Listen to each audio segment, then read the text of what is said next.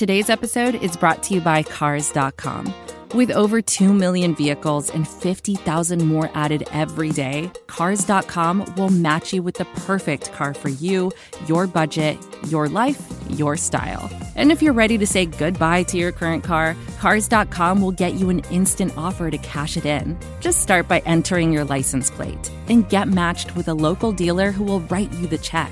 So whether you're looking to buy or sell, just go to Cars.com. It's magical. The DBN Network. Browns fans talking to Browns fans. My mama cooks in Italy, my mama swims in Argentina, mama's got a chungaye. My mama's works in Venezuela, mama likes Cinderella. Mama I don't know yet, but I'm excited. 2018 NFL Draft. The Cleveland Browns select Baker Mayfield. Yes! Yes! Yes! Yes, yes. Well, Chargers are better than us. I guess there's not really any doubt about that. My name is Easy Weave. This is EzDoesIt on the DBN Network, and I kept the open in there. I'm still thrilled that we drafted Baker Mayfield. Definitely a tough one today. No doubt about that. I guess as good a place to start as any. I don't know what. I realize he got hurt. I realize that the wide receivers were significantly not up to the task. And this is the second year, I don't know, maybe longer than that, in a row of this being a particular problem for the team. And the problems showing up early and often today, but also just, not as good a play at the quarterback position as we've seen to this point from Mayfield as the Browns, get pretty well beat up today by the Los Angeles Chargers. A better team than us. And, in addition to that, well, we're going to get to all of it. But staying on with Mayfield, in the second half, he comes out and some of those, like, there was a third down throw in particular where it looked like he threw it in the back of an offensive lineman. And I'm like, what the hell is, he's not that bad. Like, I don't accept that all of a sudden this kid became Deshaun Kaiser today. I don't know what the hell that was. It shouldn't be all like that, but I'm just saying I don't know what happened there. And of course, CBS did their dutiful work in not showing the replay, so whatever. Have to try to catch it on a different replay, but there was other ones. First half, he has two passes where he really kind of dropped it right in there. Where if we had wide receivers that were the caliber of what Los Angeles was trotting out there today, I think those are two touchdown passes. The first one to Callaway and the second one to Ratley, who probably shouldn't have been playing today, but we're down. We were already down. We lost Derek Willis on what day did we lose him? Was it Wednesday? Lost him. Collarbone accident after we were feeling pretty good about him. Now he was already down, or he was already our fourth receiver because we lost Higo. So it shows you how important that guy is. So we lose Higo, then we get Willis. Willis steps up, we lose him. Rod Streeter is the guy we signed a couple of weeks ago. Now Streeter is a veteran, and you're thinking, okay, well, the only thing so far he's done was the end around last week that failed spectacularly against the Ravens. But this time around, he didn't even get a chance to catch the ball because he ends up getting his neck bent back on a special teams play covering punts.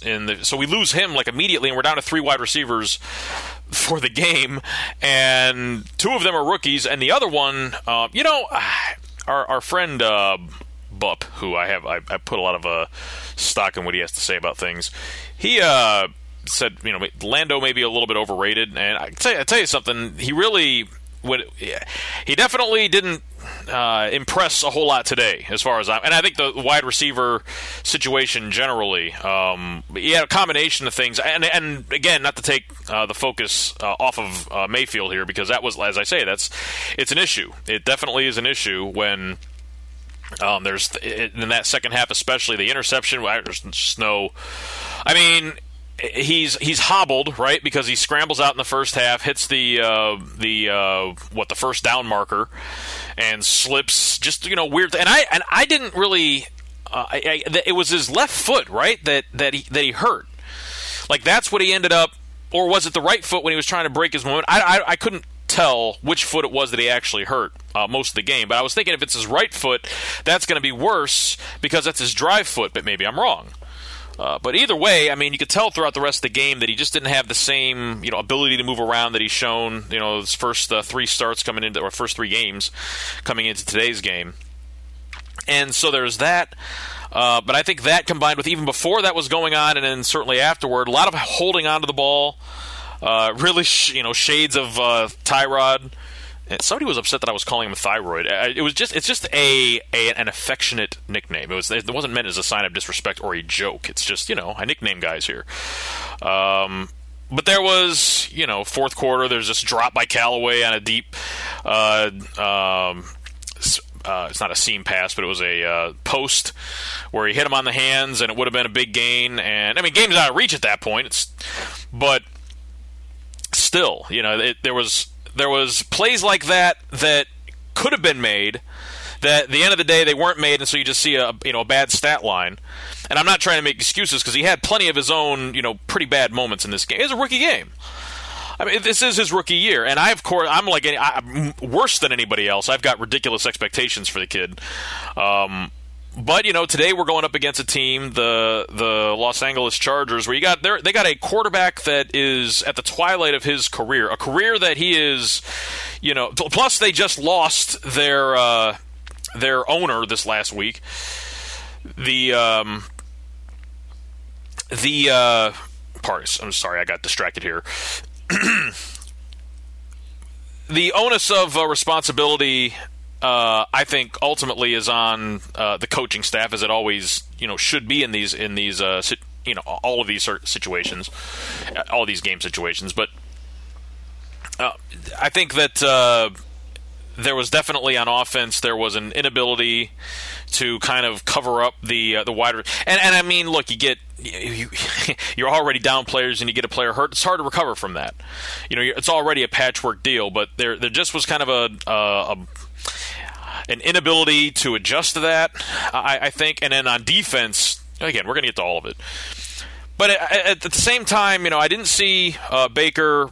It didn't look like he gave up. Didn't look like he was gun shy. Didn't look like anything like that. It just looked like a combination of things really caused him to be way less effective than he has been to this point in his short career.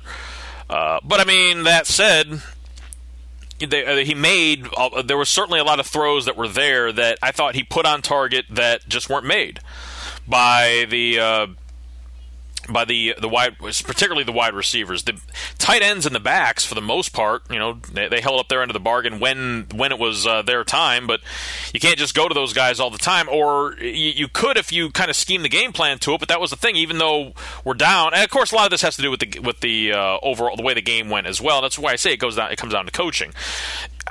We were down in this game fairly early. I mean, they go out, they go down and they score on the first drive, and the announcers are saying it's the first time that San Diego scored a touchdown or opening drive going back 22 games. And I knew before the guy, and you knew it too, before the guy even finished saying it, I'm like, yeah, it was against us. No doubt about it, it was against us. Was the last time this was done. And sure enough, that's the stat they put up there, that it was against us the last time in 2016. And so we're down right away. But the defense, and we kind of played this field position game for a while. Didn't look like they were like they were markedly better than us. But then you have the sequence where they go out and you get 2 long passes, because we had them at like the 5-yard line.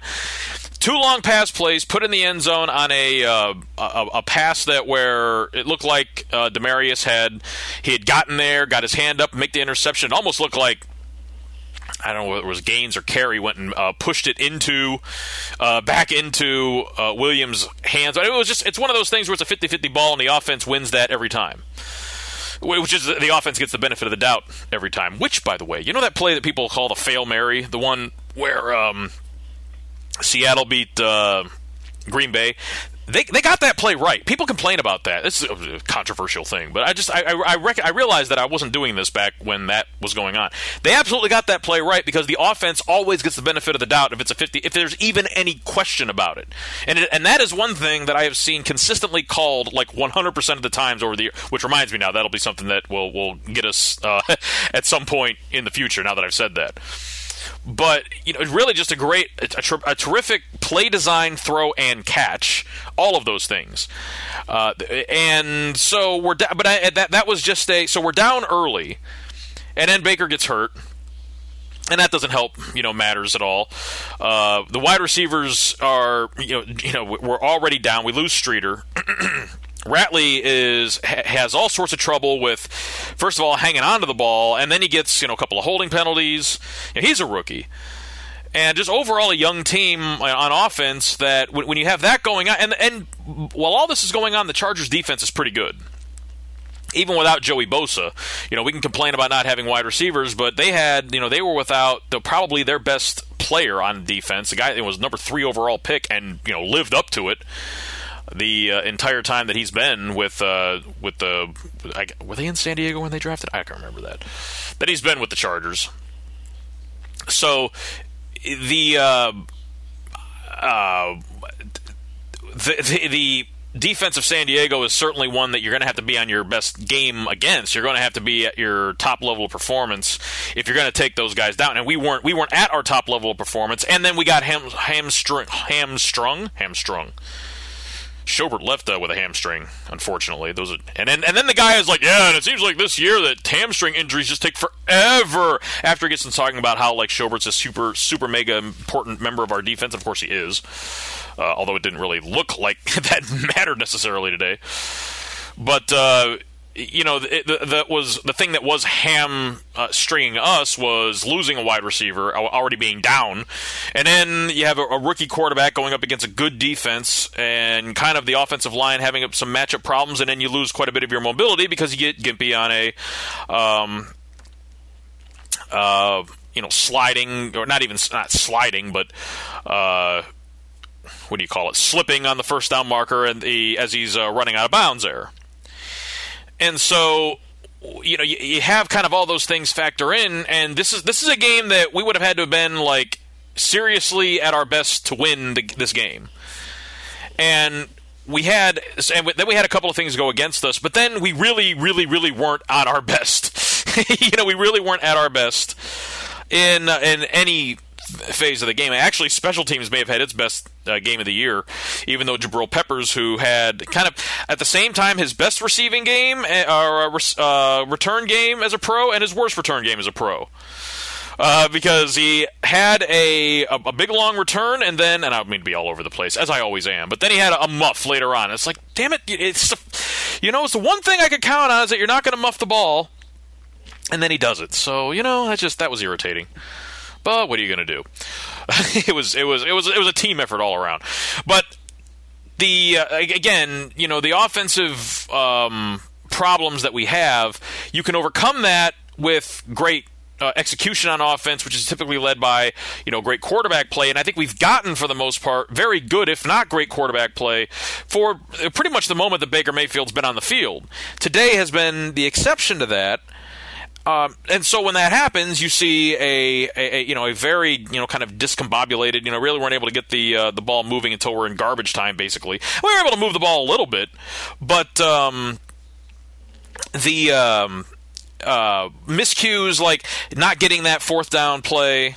And it just kind of sailing on them. Or I should say, going for it there on fourth down and not getting the field goal. You're not getting the fourth down play, certainly. I'm talking about the 4th and 2, because at that point, it's a 14-3 game.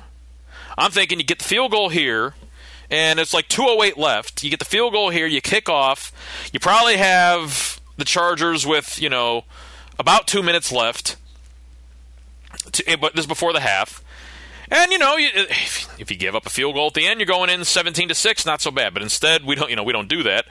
We end up giving up, and maybe we would have went that way anyway. Ends up being 21-6, and we're able to get the ball. But then second half starts. It's 21-6. We get the ball. The defense does actually do its job, gets the ball back.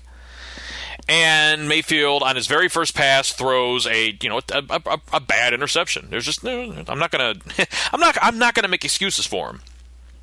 I have crazy high expectations for him. I have been his biggest honk, his biggest proponent. By the way, I take back zero. There is not even one little part of me that is like regretting that we drafted him, or that he is our starter, or that of all the guys that we could have had over the last couple of years, that he's the one we picked. No, I'm still 100. I don't want to misconstrue. He's still 100% my guy. But that said, sometimes your guy is going to have bad days, and I thought that today was, that day. No doubt. I mean, if you compare this to any of his performances so far, but again, I think that too. And I'm not trying to say this to make excuses for him. I guess what I'm really trying to do is just put it in context, because, okay, it was a bad day for him, but there was nothing about today's performance that suggests a long-term problem that we are going to have, because today revealed a flaw. Okay, today revealed that when he's hobbled as a rookie going up against a good defense and no wide receivers, he's going to have some problems. Maybe when he's in his third or fourth year and he's got a bad wide receiver problem and he's hobbled, that he performs better. I'll just give him the benefit of the doubt. But even with that, even with that, taking that into consideration, he still made some throws, and it wasn't and he made throws, he made plays that, had they been made, we wouldn't have gotten to garbage time so quickly. Now, as it happened, we did get to garbage time pretty quickly. And the reason that we got the garbage time as quickly as we did, because, oh my God, the defense today. I'm sure I'll come back to the Mayfield stuff as we go along, but I feel like it's necessary, right? Because I have been such a hardcore proponent, I have been very, very unambiguous in my support and love for Baker Mayfield. Really going about over a year ago is when I kind of got on the we need to. I can't pinpoint exactly when, but it was about this time last year, but maybe even sooner than that. He was my guy, and he was the one that I wanted above the other ones. And there's nothing about the performance today or anything that I've seen so far that, in fact, the only thing that I could say is that I wish, and this kind of goes back to the coaching angle, is that I wish they would have just started him from the beginning, because I think that he would be better, further along than he is now.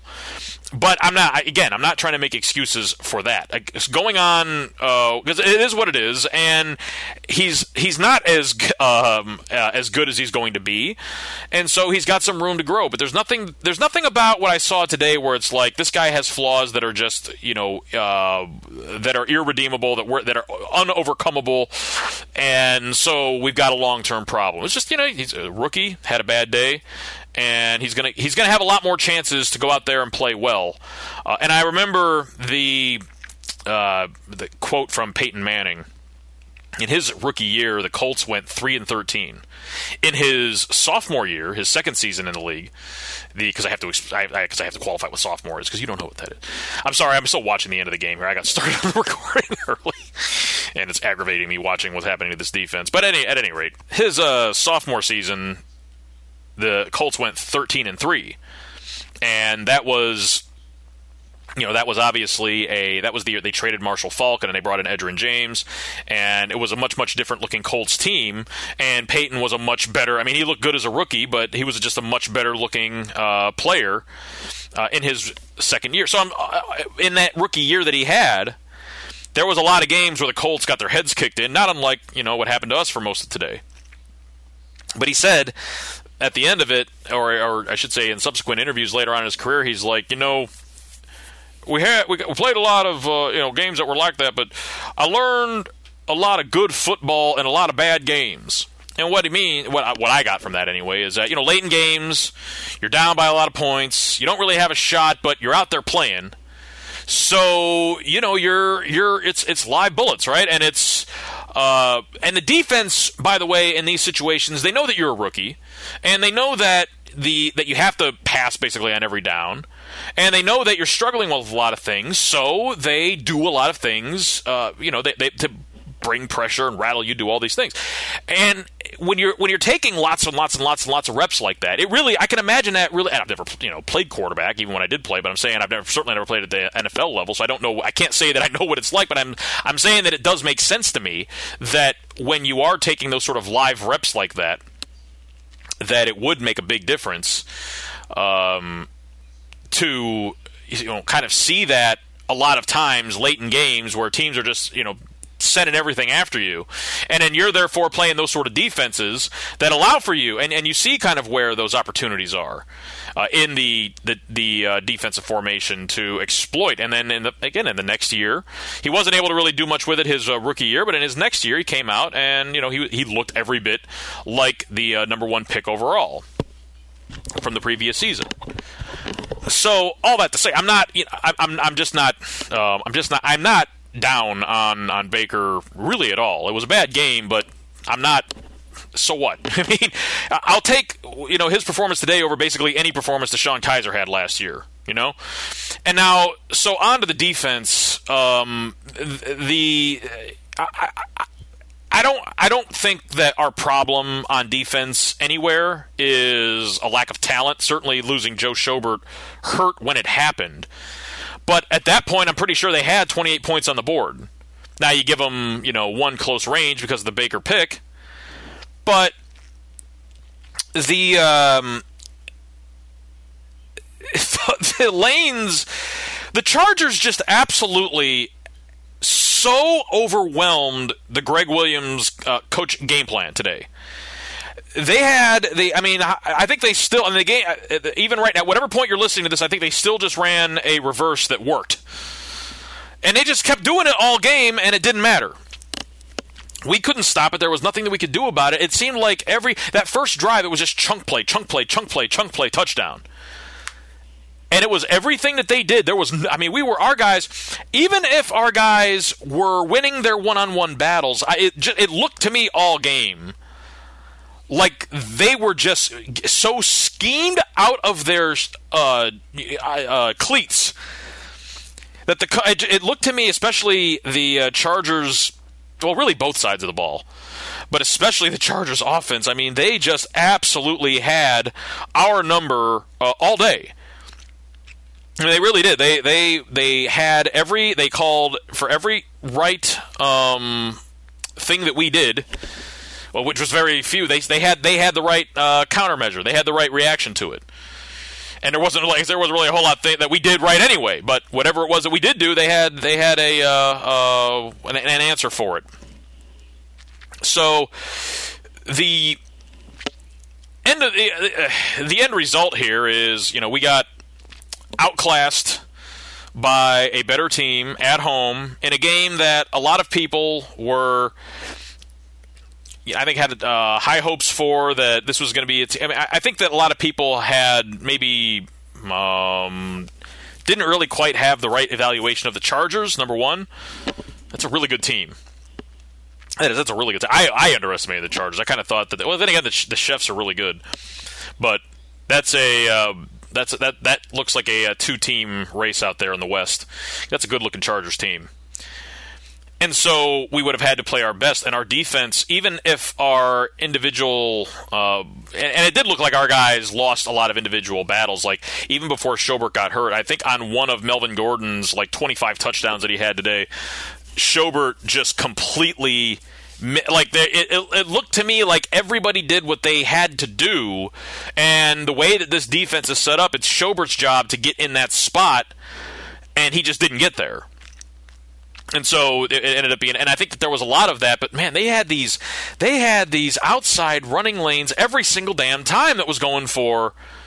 I mean, I don't know how many yards Ingram ended up with. They had it 275. I mean, it was open all day, and so they kept running it all day. And then whenever we did, I mean, that was the point. Is we did in the end of the second half, the first possession of the second half, we stopped them 3 and out, And then Baker throws, probably his worst pass as a pro so far. Gets picked off and run back for, the other way, and then we end up giving up a touchdown right away. And then Schobert gets hurt on the and that drive, by the way, on the next possession that Schobert got hurt on. And look, he was on it for the start of this. But, they get their first and 25, and my wife is like, I got to say, because the announcers are talking like, this is a moment for the defense to step up, and my wife is like, I don't think it matters. And I'm like, it absolutely doesn't matter. They're going to get they're absolutely going to convert the first down here. And then if Rivers just casually just steps back there and just, lofts it over the middle to, I think Allen makes the catch 22 yards on 1st and 25. Yeah, so they pick up the first down and 2 downs. Easily they pull that off. And then, that entire drive, it was just like chunk play. And everything that we did, we just looked like a far inferior team. And I'm not trying to be over dramatic here, but I'm just saying they had our number in every phase of the game today. And it's particularly on when their offense was on the field, there was nothing we could do defensively to slow them down the entire time. And thus, it had to be one of those games where the offense could match it, and the offense wasn't able to match it because of all the things that we talked about prior to the defense. And so, and like I say, you have a rookie quarterback having his worst game as a pro. You've got a defense, and there may be another factor in this too, and that is that a team, you realize that we have played almost a full extra game than every other team, because we've had 3 overtime games, 2 of which went all the way to the end, 1 of which went almost all the way to the end. And so, and then all of them to this point have been these kind of just all the way down to the very bitter end, suspense-filled, just, all about, edge of your seat the entire time, and we have a shot to win. And by the way, we also have a shot to lose. We're saying, a lot of people were saying coming into this that, this is a team that could be 5-0. Yeah, we'd also be 0-5. That's another possibility. We absolutely could have blown every single one of those games. And watching this one today, it's kind of amazing that we came out of at least the Baltimore game with a win. And the Jets game too. I mean, that was one that we were down 14-0, and it looked it started out a lot like this one did.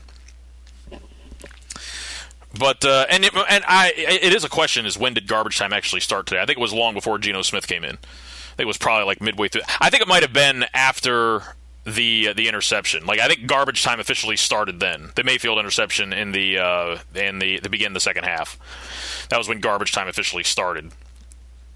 But again, it could very well be that. And plus, aren't the Chargers coming off a bye week as well? I'm not sure about that. Maybe not. No, they couldn't have actually. But either way, we're coming off of these, every game that we've been in so far, 5 straight games of just, and then having a team that has played, they've just played more than any other team has to this point. And I think that a lot of that caught, and then you have, I think, a vastly, vastly superior coaching staff. In terms of offensive skill position players and definitely, especially the wide receiver core, yeah, they had our number. They clearly had the edge over us. There's no question about that. But when it comes to overall as talent goes, I don't see I don't look at this game as we're just so very deficient in talent.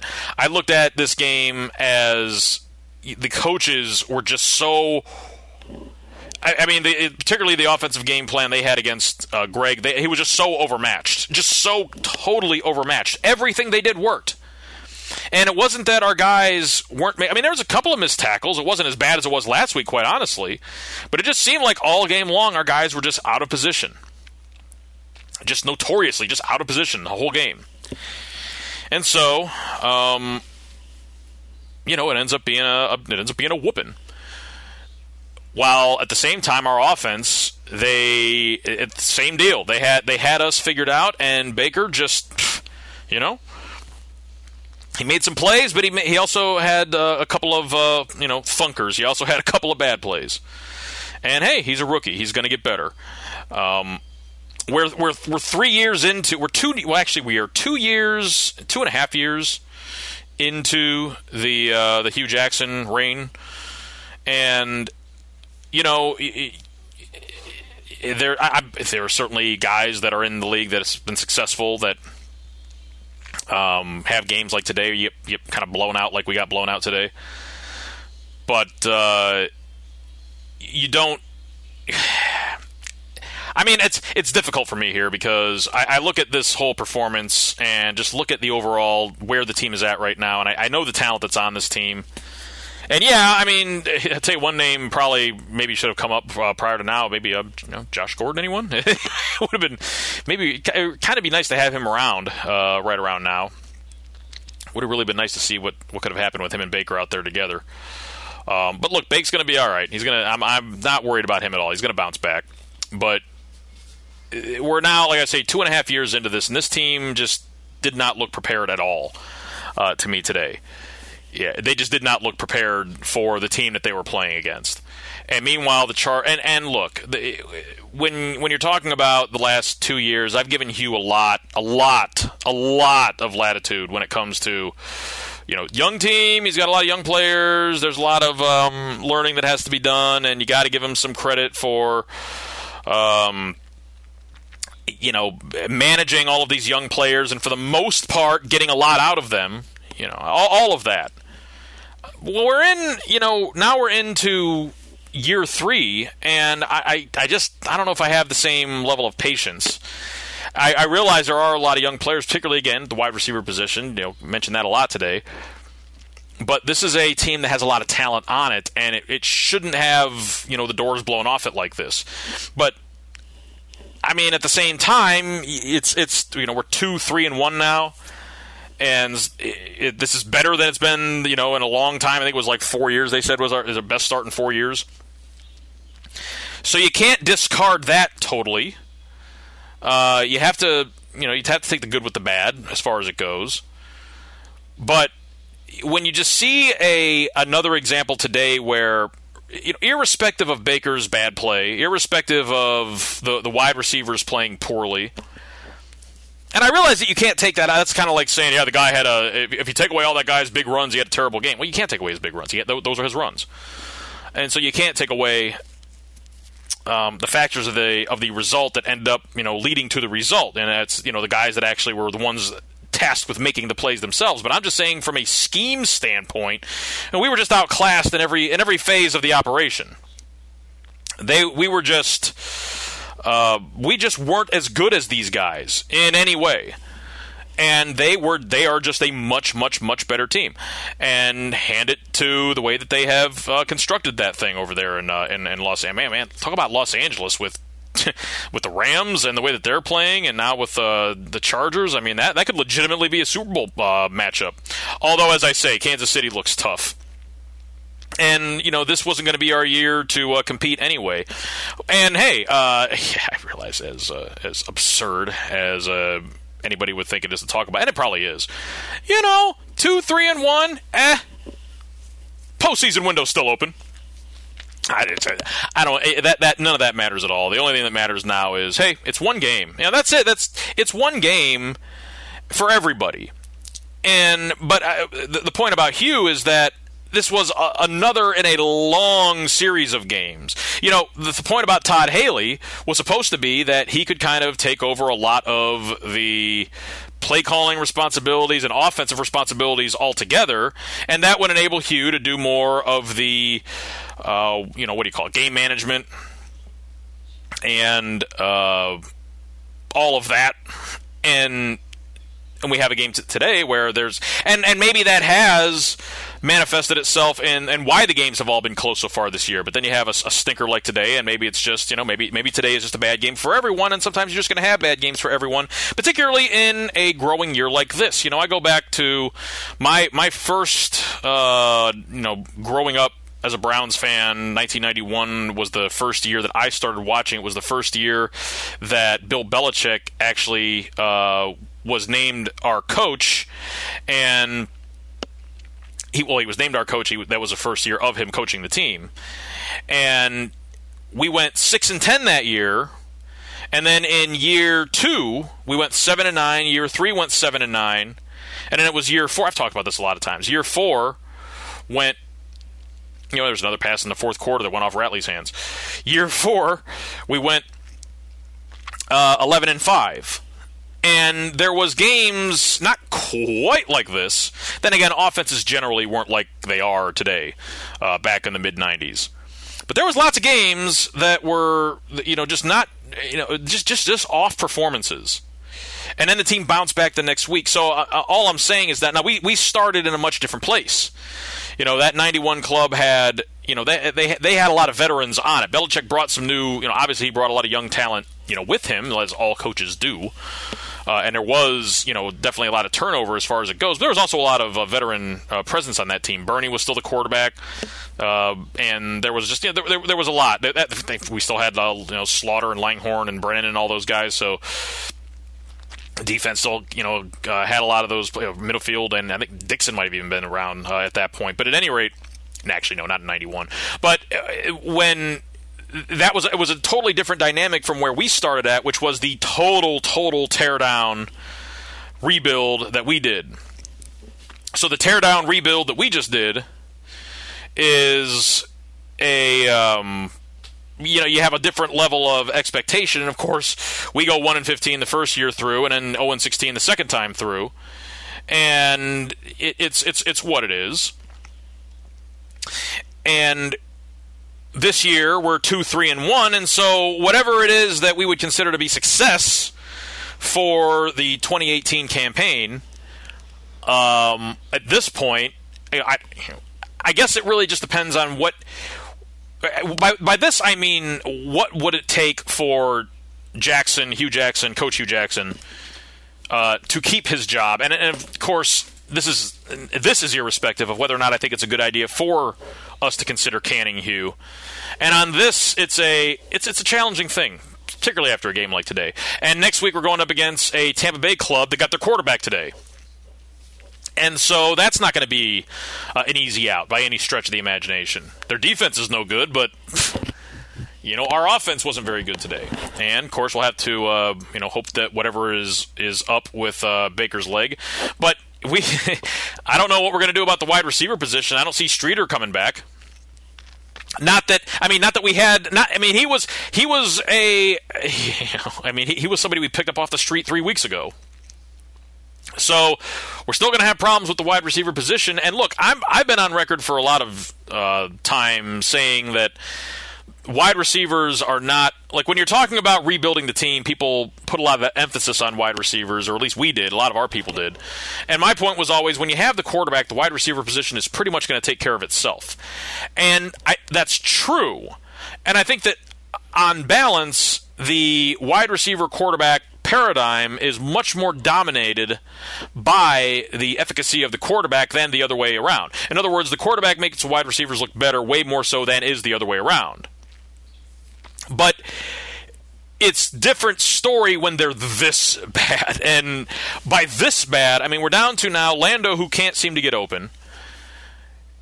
Higo's hurt, so his replacement was going to be Willies. Willies gets hurt, who was also a rookie, but flashed some last week. So now we're down to Streeter. He gets hurt, so now we're down to Ratley, who was a, 6th-round pick? 5th-round pick, 6th-round pick? I think a late 5th for Ratley. I don't remember. But, late-round pick. Got size, got speed, but just not a whole lot of experience. Didn't play a lot, didn't make a whole lot of plays at Texas A&M. We've got and Callaway, who's having his own kind of, rookie funk going on that's been going on kind of the last couple of games.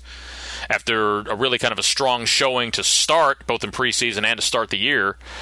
He's definitely cooled off. So we have a veteran that is, having trouble going up against teams' number one cornerbacks. We've got a rookie that's having trouble just adjusting to, and then everybody else is hurt behind those guys, and the people that we got backing them up, and even Ratley got hurt today. So does that mean now that it does look to me like right now what we're looking at, because I don't think Higo's coming back next week. So that means that right now we're looking at, I think it literally is Landry and Callaway are the only healthy receivers that we have. Unless, Ratley's okay, but that means Ratley's our number 3. I don't think Schroeder's going to play. I don't think Willies is coming back. So we did just sign Brashad Perryman. That just happened 2 days ago. Now, Perryman is a former first-round pick of the Ravens and had a not good career there. Definitely, bust of a situation there with him. But hey, sometimes it works out. We also picked up Greg Robinson to play some tackle, and that, right now he's backing up for us. So, it's what it is. And the overall, I'm again not. I'm not pleased with Mayfield's performance. Obviously he's the focal point of everything that exists in our world. But I'm not down on the kid. The defense, yeah, I think that the problems that we have there, and now we're a year and a half into Greg now, and as good of a game as he called last week, it was that bad of a game that was called this week. Now everything could turn around. It's entirely possible that the offense could get clicking and the defense clicking. We go out there and totally, beat the hell out of Tampa Bay next week. That is not me predicting that. I'm just saying that it's within the realm of the possible. But, if we have a whole lot more games that are like this, and let's say by the end of this year we only win another 2 or 3 games, I'm not predicting that either. I think that today was a bad performance, a bad showing for Mayfield. I think he's going to bounce back from it, and and it's all going to be fine. You look at the best quarterbacks that have ever played, and those that played in their rookie year had bad games during their rookie year. It's just the way it is. Roethlisberger even had a bad rookie game. It was in the AFC Championship game. So it was already probably not going. And that's probably the best rookie season for a quarterback ever was Roethlisberger, and that was because he went to a team that was already established, that already basically had. What happened with the Yinzers back in those days is they basically were a perennial playoff team. They had this ground and pound approach, and they put anybody back there, and they went to the playoffs with anybody, and anybody included Cordell Stewart, and before him Neil O'Donnell, and they would get deep into the playoffs, but they would always lose because they never had that quarterback that could get him over the hump. Well, then one year, Tommy Maddox did okay, and so they decided to change their entire approach around that. Well, he didn't work out, and so they ended up having a year where it wasn't even that down of a year. I think they finished 7-9, but that was good enough for them to get the 12th pick, and with the 12th pick they get Roethlisberger, who steps into the perfect situation for a team that, except for the year prior, had been in the playoffs every year. So all that to say, if Mayfield were to step into a situation like that, then he would be, the team would be undefeated, and he would be setting all kinds of rookie records right now. And I'm not, again, trying to explain away his bad performance. It was a bad performance. What do you want? He also didn't get a lot of help from his teammates in many cases. There's still a lot about. I'll give you a comparison. There was times during the 2014 season when we were winning with Brian Hoyer, where there were flaws in his game that, chief of which was just really bad accuracy, that you just knew was you can't overcome that. And with Baker, he had a bad game, but he's not going to he's not going to be gimpy every game. He's not going to have 2 wide receivers every game, and he's not going to be a rookie every game. So it's all good as far as that goes. And honestly, at the end of the day, that's really the thing that matters more than anything else. The defense, from a talent standpoint, I didn't see a situation today where the Chargers were just blowing our guys off the ball. I saw guys out of position. Whereas last week they were constantly in position, today they were constantly, and by out of position I just mean that the scheme that all of the schemes that the Chargers were running, all of them, every one of them, just had their guys wide open, whether it was in the passing game or whether it's particularly in the running game, the outside zone running game. They just, not Ingram. I can't think of the guys. Is it Ingram? The running back. Melvin Ingram. No, Gordon. Melvin Gordon. Ingram's the pass rusher. Two Melvins on the Chargers cross me up there. The guy, he's a good running back, but I mean, you would see him get the pitch, and then you look, and it's just all this open room before any of our guys even get close to it. This guy, he had to have averaged about 8 or 9 yards a carry today. And that's not, and we've seen our guys be able, it's not because, we're unable to set the edge, it's because of, Miles being just totally schemed out of the play, both because of what we were calling defensively and what they were calling offensively. Which tells me that they had our tendencies. They knew what we did well, and they were just better prepared to deal with it. And so, to me, it comes down to if these are things...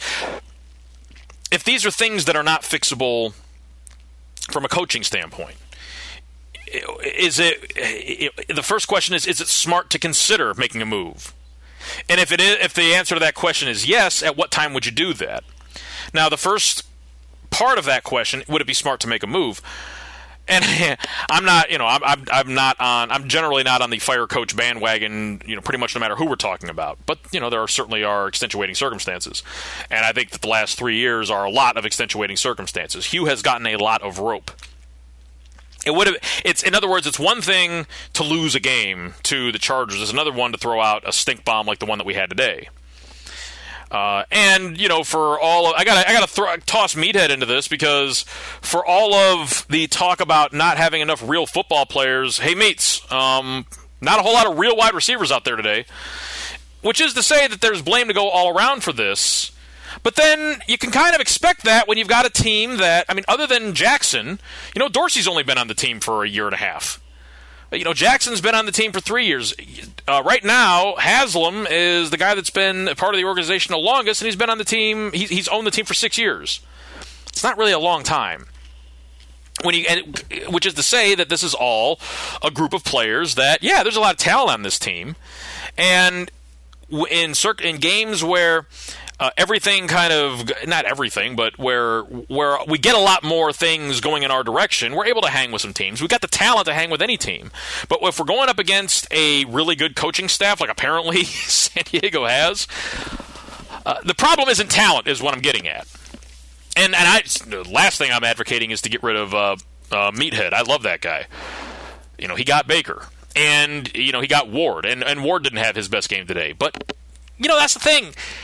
Even great players have bad games, and we've got maybe a couple of great players on this team, and maybe all of them had a bad game today. And so, we lose and lose big. But 2.5 years into this, when you've got a team with this much talent, how much can you really, how much grace can you extend to a coach in that type of a circumstance? And how long? And I'm asking this kind of rhetorically, but I also kind of ask it from strategically in the sense of at what point does Jimmy Haslam say this is a team that there's, even if they would have lost this game today, I predicted the score I predicted was 32-27, and if the loss today would have been something like that, then it's like, hey, it's still a young team, still an exciting team. But that wasn't close. We got blown out. We got the doors blown off of us today. And if that happens a couple more times, and admittedly that didn't really happen a whole lot last year, but if that were to happen a couple more times, especially since that there's talent on this team, then does the seat get hot? And if the seat does get hot, what do you do?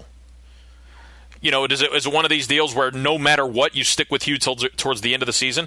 What if our record is 2-10-1? I'm just saying. I'm not predicting that, but what if that's do you make a move then? At what point would you make the move? If that is, in other words, if the answer to the question is that there's a point at which this season where enough losing is enough and Haslam is going to pull the trigger, what is that point? What is that line of demarcation? Is it 5 more losses? Is it 6 more losses? Is it 12 in a row? And then or do you just let him go all the way through and we finish 2-13-1 or 2-14-1? And I get it. I'm not. No, it would be 2-13-1. I'm not being dire here. I'm not saying that that's how it's going to turn out. I'm just saying, what do you do? Would you do that, or would you at some point cut ties? And then what do you do at that point? Do you name? A lot of people have named Todd. A lot of people say to name Todd Haley the interim coach. Does anybody feel like that should be the case after watching the game today? I'm not sure that I would, be that way. But then who would you do? You know who I would do? Chris Tabor. That's right. But short of that, but see, this is where it comes down to is the problem that we've had organizationally with this club, and this predates Hugh. This really has been the hallmark of the Haslam era. He's kind of been the anti Randy Lerner. Al Lerner kind of picked his guy, and that was his guy, and his guy for the most part was pretty good. And they had that thing going, and it looked like everything was on the upswing, and then he died. So then Randy kind of, all of that fell out of favor with him. He then goes out and tried to just get those guys to just run the team. He was not going to be a guy that was going to be hands-on with the organization. Sells the club to Haslam, and Haslam has been a totally different type of owner. Haslam has been a guy that he's going to make the ultimate decision. And the thing that has differentiated our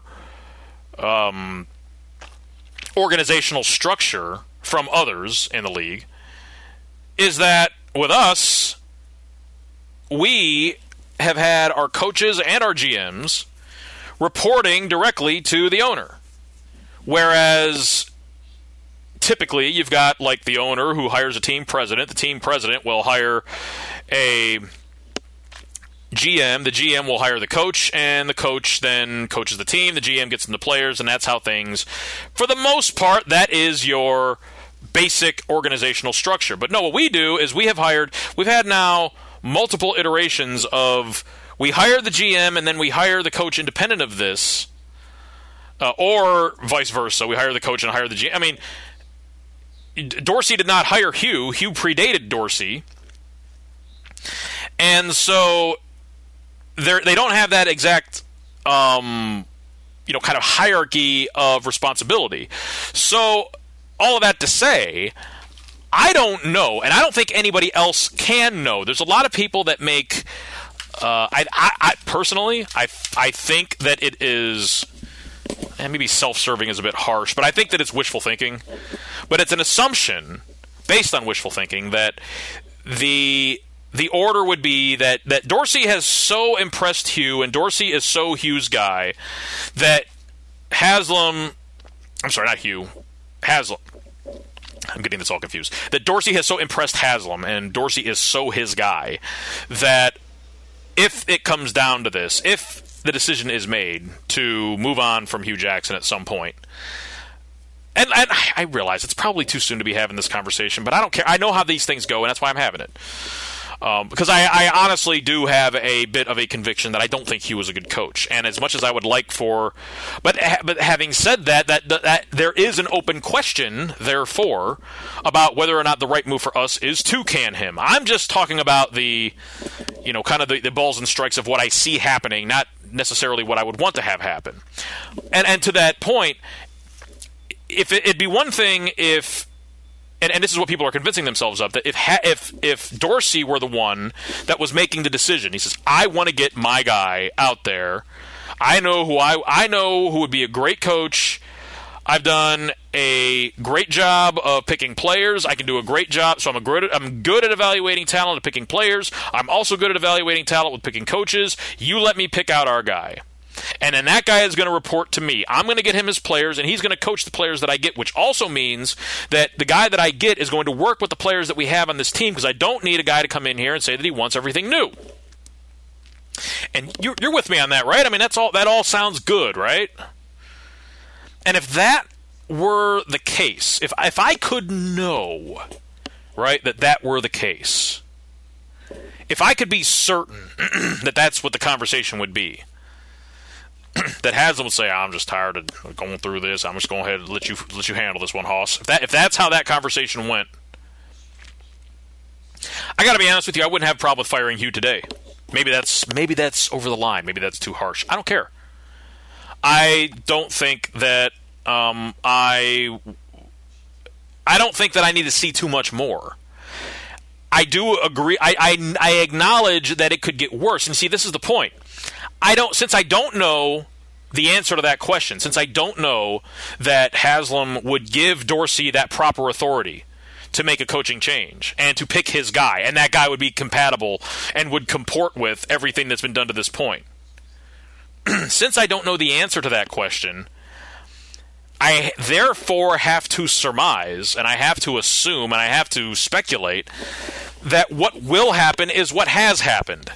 And that is that Haslam himself will be the one, or a combination of Haslam and D, or that he and Dorsey will all be in on the process together, but it'll ultimately be Haslam himself that picks the next coach. Well, there's an entirely possible scenario where Haslam picks somebody that's even worse than Hugh.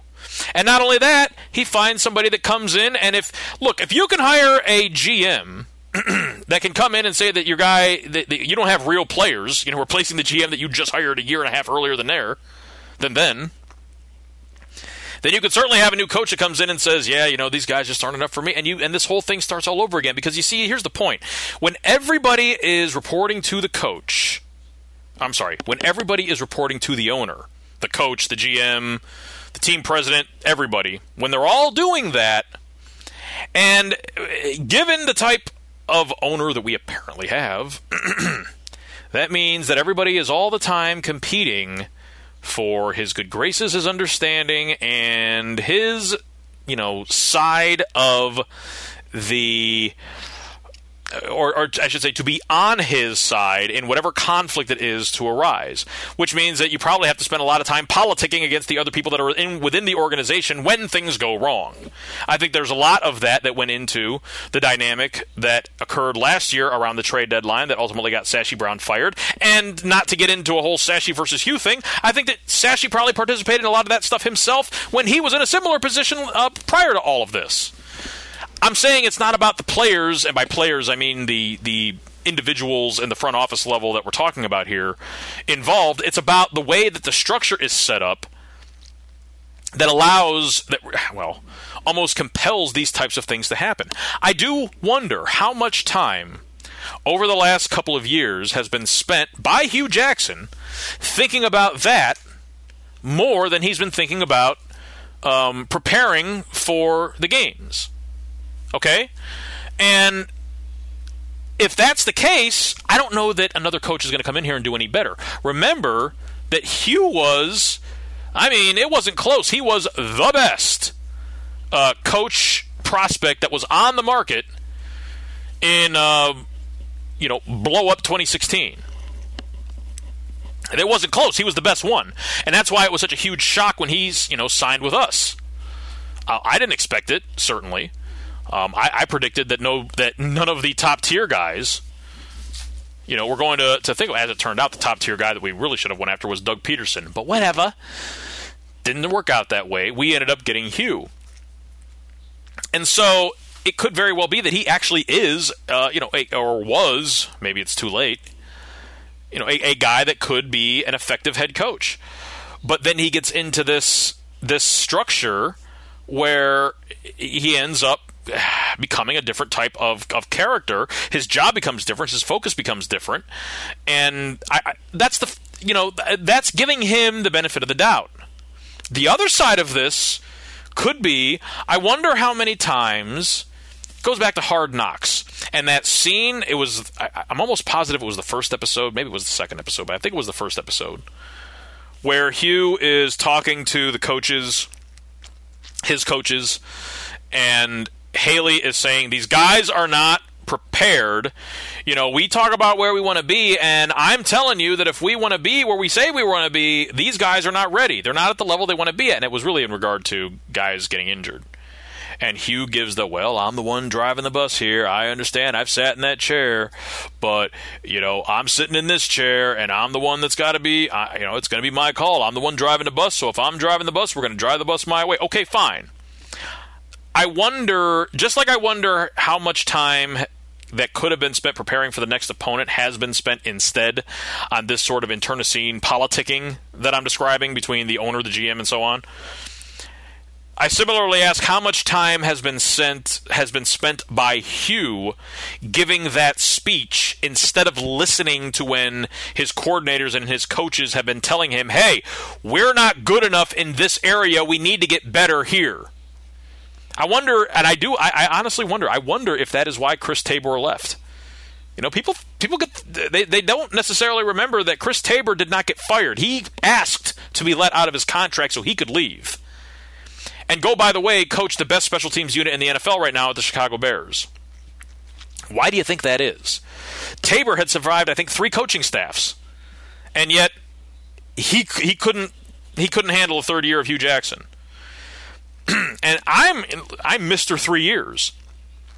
But I'm saying that when you have a game like today where you should have known that the team you were going up against was, these guys were rolling. These guys are balling. And if you know that and you still can't be anywhere near in position offensively or defensively, and then you can't overcome that and scheme for your obviously talented rookie quarterback. And not to say that the rookie quarterback didn't make his own mistakes, but the whole way that this game was executed did not help him at all. And hey, he'll grow from it. He'll learn from it. I'm not worried about Baker Mayfield. I don't know that Hugh Jackson is ever going to get any better than he is right now. And I'm not suggesting, or I am suggesting that actually. I'm not proclaiming that that's the case, that there's just no way that he could ever, improve. Hugh could get better. It could happen. And if Hugh getting better is the best possible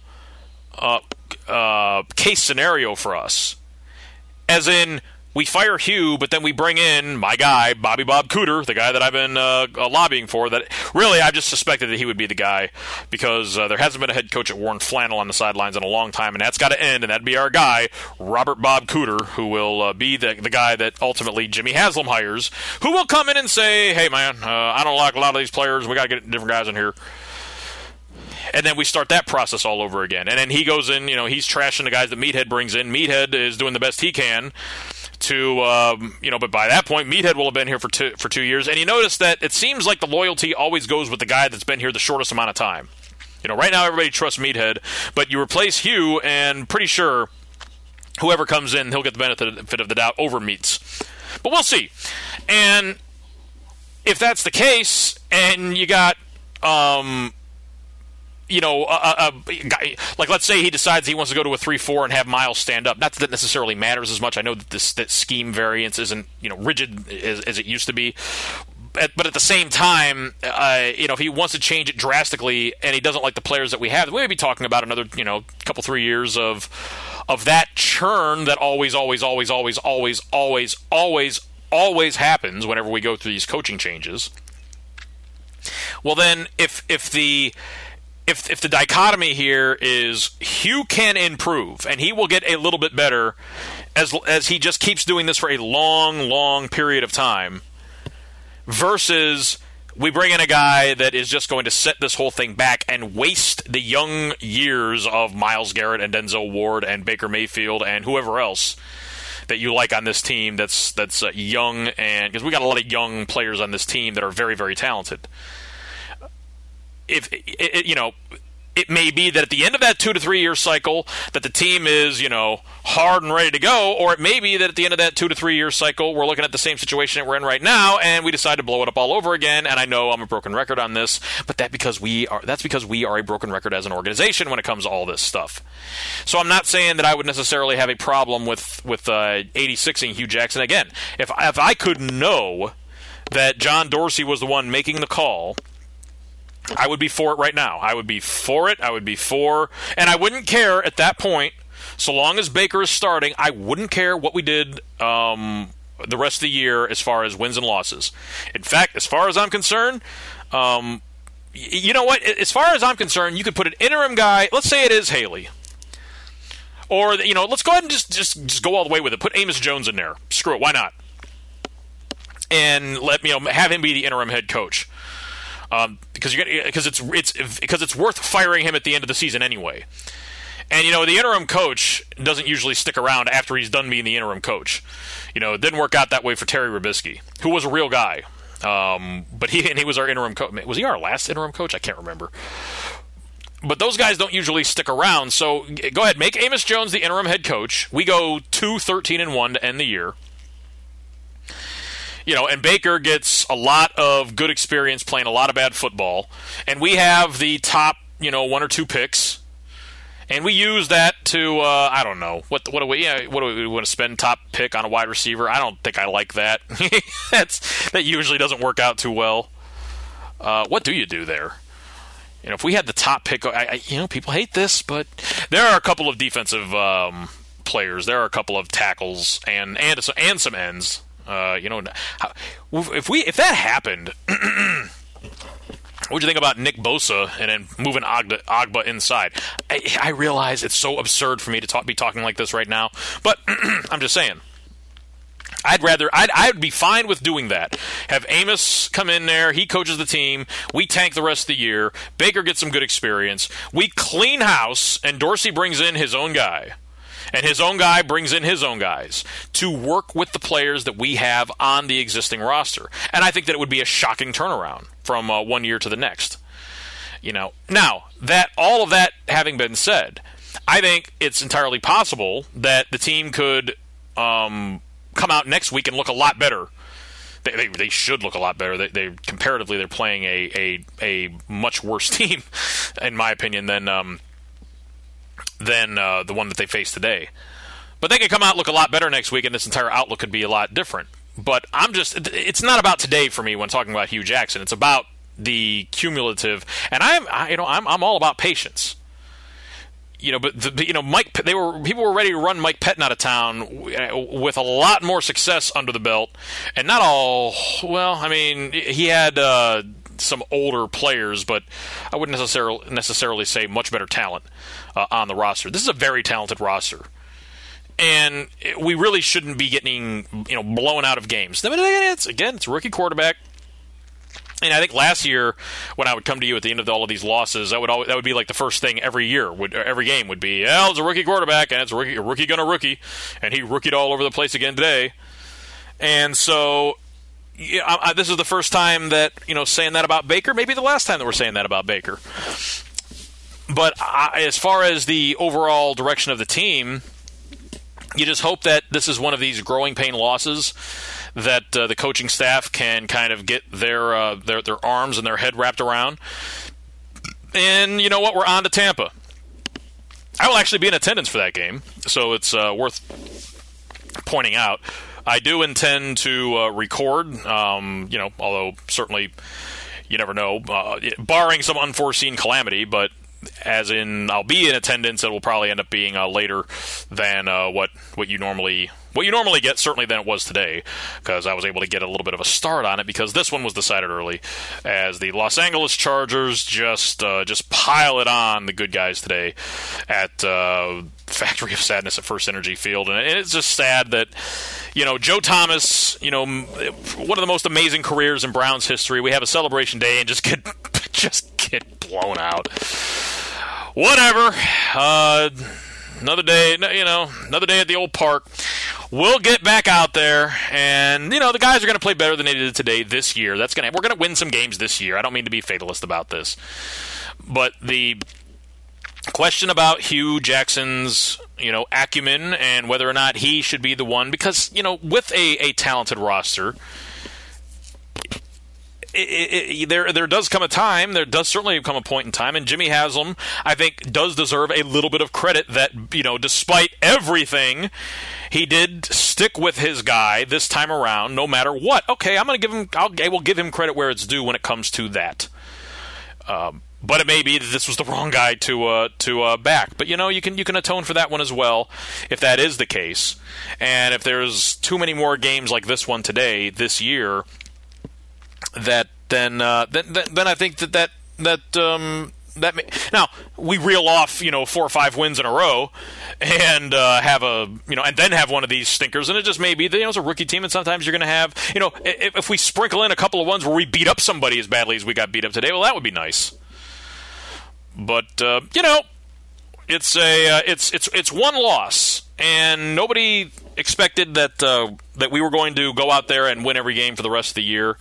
And as bad a loss as this is, it's one loss. It's only one loss, and it all can turn around next week. It certainly is going to, I think, get better as the season rolls along, and next year coming into it is really when we're going to see some improvements, either because we're going to be in the 4th year of Hugh because he was somehow able to clear whatever the unknown number of wins it is going to take to keep him from getting deposed, as have all of his predecessors under much. Could you imagine what Rob Chudzinski would be? He, by the way, is my guy. He is actually the guy that if I could pick anybody, if Haslam called, hey, AZ, who would you pick? You seem to know everything. Rob Chudzinski. That is who I would pick right now to come coach this team. But not going to happen. This has been Easy Does It. My name is Easy Weave on the DBN Network. We always appreciate you being here every week. Love talking to you. Love being with you. Love the Cleveland Browns, even when they are ugly. And hoo boy, were they ugly today. But it's okay. We'll get back at it next week and on into the future. I hope that you have between now and then a wonderful week out there, whatever it is that you are doing. Have a great rest of the Sunday. Until then, good luck. God bless. Take care. See ya.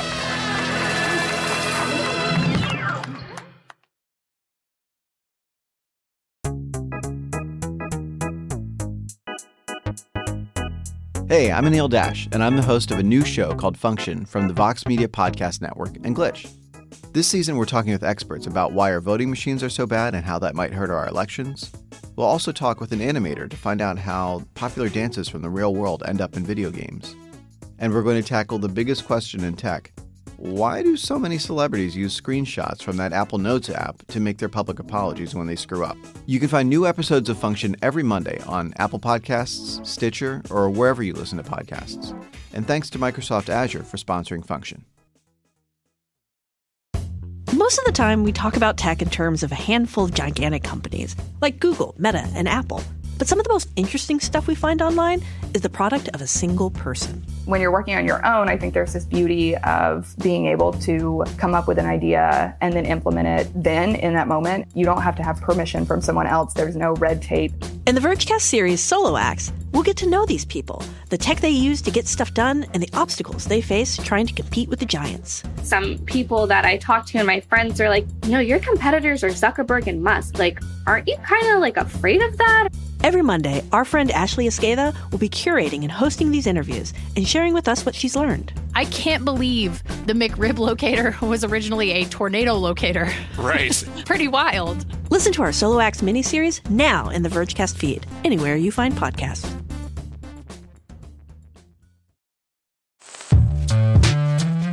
Hello, I'm Nilay Patel, the editor-in-chief of The Verge and host of Decoder, a business podcast where I interview CEOs about big ideas, the problems that come from those ideas, and how they make decisions. It is also surprisingly about org charts. It comes up a lot. We're launching a new limited series that we're calling the Centennial Series, where I talk to CEOs of companies that are over 100 years old, like Xerox, Barnes & Noble, and more. There's no 100-year-old company that's without its struggles, and it's been fascinating to talk to these CEOs about which parts of these companies' history are important and which parts they can let go. A little spoiler for you, if a company is over 100 years old, there's a lot of drama to talk about. It's been a good time. You can listen to the Centennial series right in the Decoder feed. New episodes of Decoder are out on Tuesday, and the Centennial series is out on Thursdays. Check it out. We think you're really going to like it. You can get it wherever you get your podcasts.